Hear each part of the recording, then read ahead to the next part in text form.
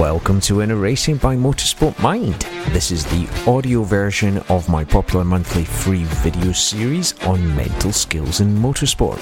I'm your host Greg, and I'm here to share with you practical insights and strategies to help you enhance your mental racing performance both on and off the track. So get ready as we dive deep and explore the mindset behind successful racing, and as we look at practical ways that you can sharpen your racing mental skills performance and gain a competitive edge when you go racing. Let's get started.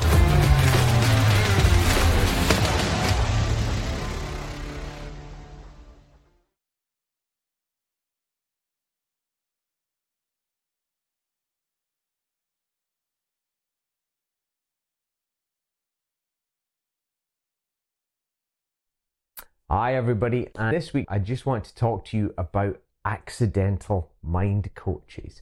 It's a great phrase, and it's essentially those people who are around us, whether it's actually at the track or not at the track, or even things that we might see on social media, things that we might hear, things that can affect our performance if we're not wise to the fact that it might be having a negative effect upon us. So let's have a look at it.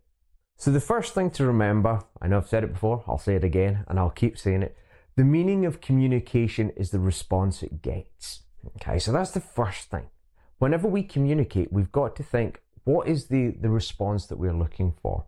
And when we hear other people communicate, they're looking for a response from us.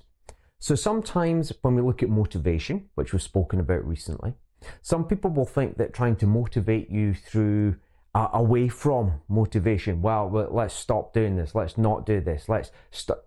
That kind of negative motivation will work. Now, it might work for them. It might have worked for them with somebody else in the past. It doesn't necessarily mean it's going to work for you. Similarly, you might get somebody with a positive motivation. If you do this, then we'll get this. If you do this, then we'll move here. If we do this, then... So we've got to remember that people's motivations are coloured by their own experiences, what's worked for them, and what motivates them as well. So when we hear people giving us motivation or motivational talks, always bear in mind, hang on a minute, do they mean this? It's what we call surface structure. Their surface structure level.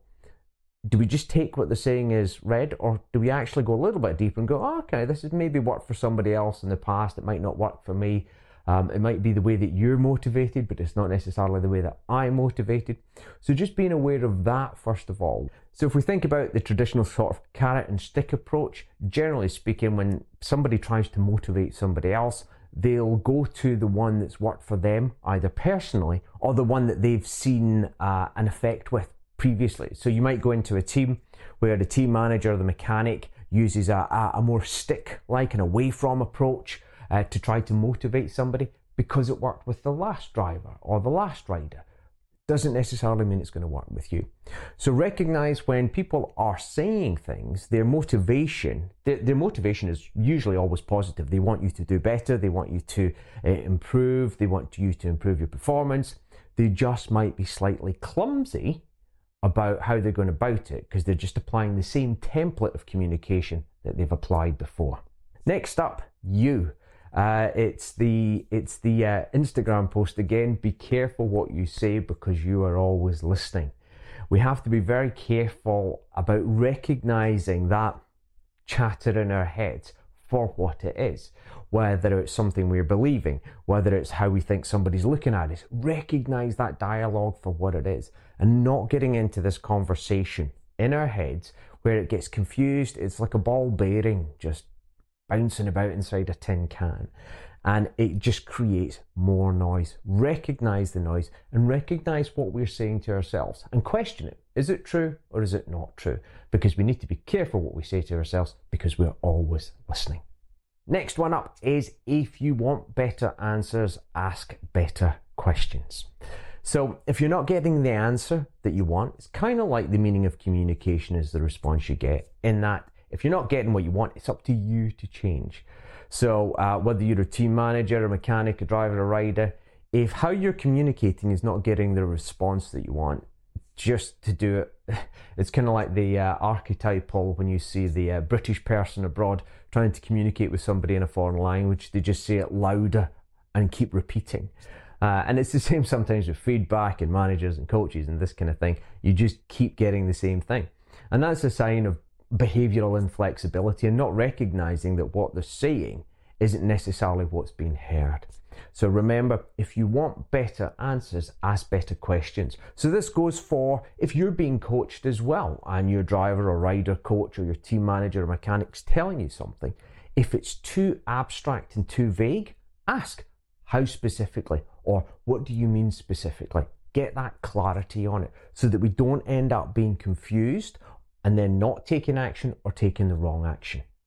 Next thing up for accidental mind coaches is labels. We have to be very careful of what I call creating the monster under the bed that isn't actually there. So it happens quite a lot in karting. We'll see that maybe a driver's out on track and in a particular race, maybe the driver doesn't overtake or gets stuck behind a couple of people, doesn't make the move, and then perhaps a mechanic or a team manager or a parent says, "What's the problem with overtaking? Do you not like overtaking? What's the problem? Why didn't you overtake? Have you got a problem overtaking? Are you scared? Are you?"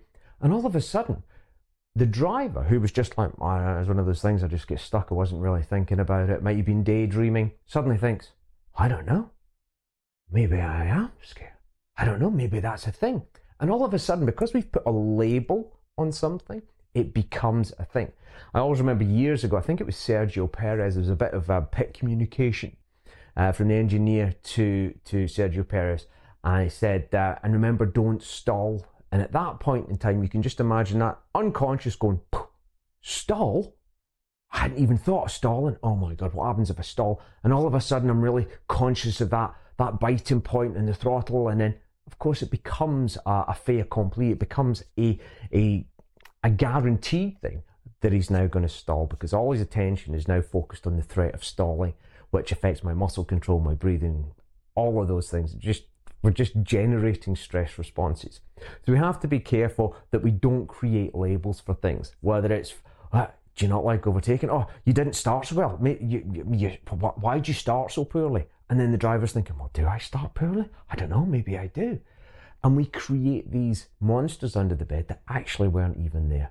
And that goes for starts, overtaking, it goes to preparation, even down to it's warm up, it's practice, it's qualifying, it's really important, it's the race.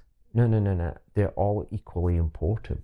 So again, labels. Be careful what labels we put on things and the importance we put on things, because we may create monsters under the bed. Next thing about accidental mind coaching, and it applies to drivers, riders, managers, coaches, mechanics, whoever as well. And that is options, not opinions. I've got it above my screen. A lot of you know I've got this thing above my screen that says options, not opinions. When I offer an opinion, it's coloured by my experience, my beliefs, my biases. It's pretty much exclusively useful to me. It doesn't necessarily mean it's going to be of any use or fit you at all.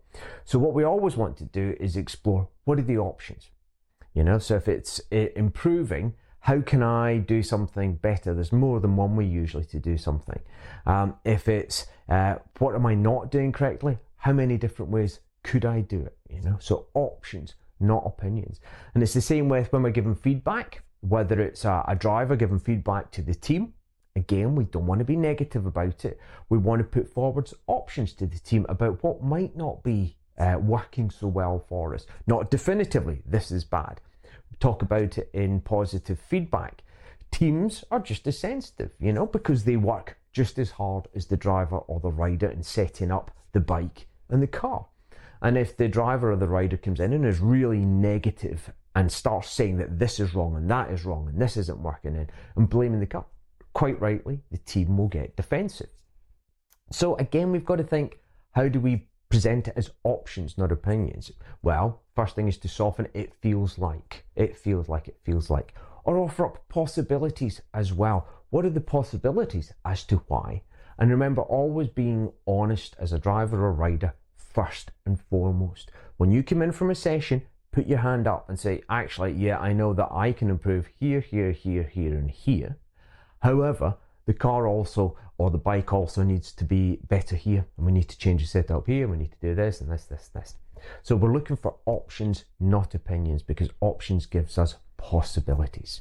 The other thing with options and opinions is, remember, opinions, again, not that useful. So labeling things, like we said before, as a good session or a bad session, it's just a session. That's all it is. A good weekend or a bad weekend, that's a value judgment. That's an opinion, rather than going, well, it is what it is. How do we improve? So getting away from labels and getting away from this kind of opinion side of things and looking at how do we support, how do we improve, how do we move forward, how do we make progress, what are our actions for traction? Remember, we're all working on the same team, all heading towards the same destination. That destination is success and improvement. So how do we all work together, rather than the driver, the rider, or the team battling a bit of a headwind, whether it's the team from criticism from the driver or the rider, or the driver or the rider getting criticism from the team or coaches, managers, whoever. So think about options, not opinions. So we see that a lot of things can actually be created by accidental mind coaching, whether we are accidentally mind coaching ourselves or other people in their attempt to be helpful and help us to improve and make progress, equally causes us to have if you like, a bit of a headwind while we're trying to make progress. So always check in with yourself. Is there anything that you can do, whether you're a manager, a coach, a driver, or a rider? What can you do to recognize when you're accidentally mind coaching or you're being accidentally mind coached? Any thoughts, any comments, any questions? Of course, as always, just let me know.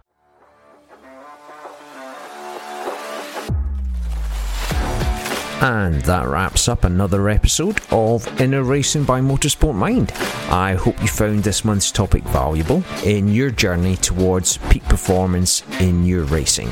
To stay updated with the latest content, be sure to subscribe to the newsletter, download the app, and subscribe to the blog. Just visit motorsportmind.com or follow the links.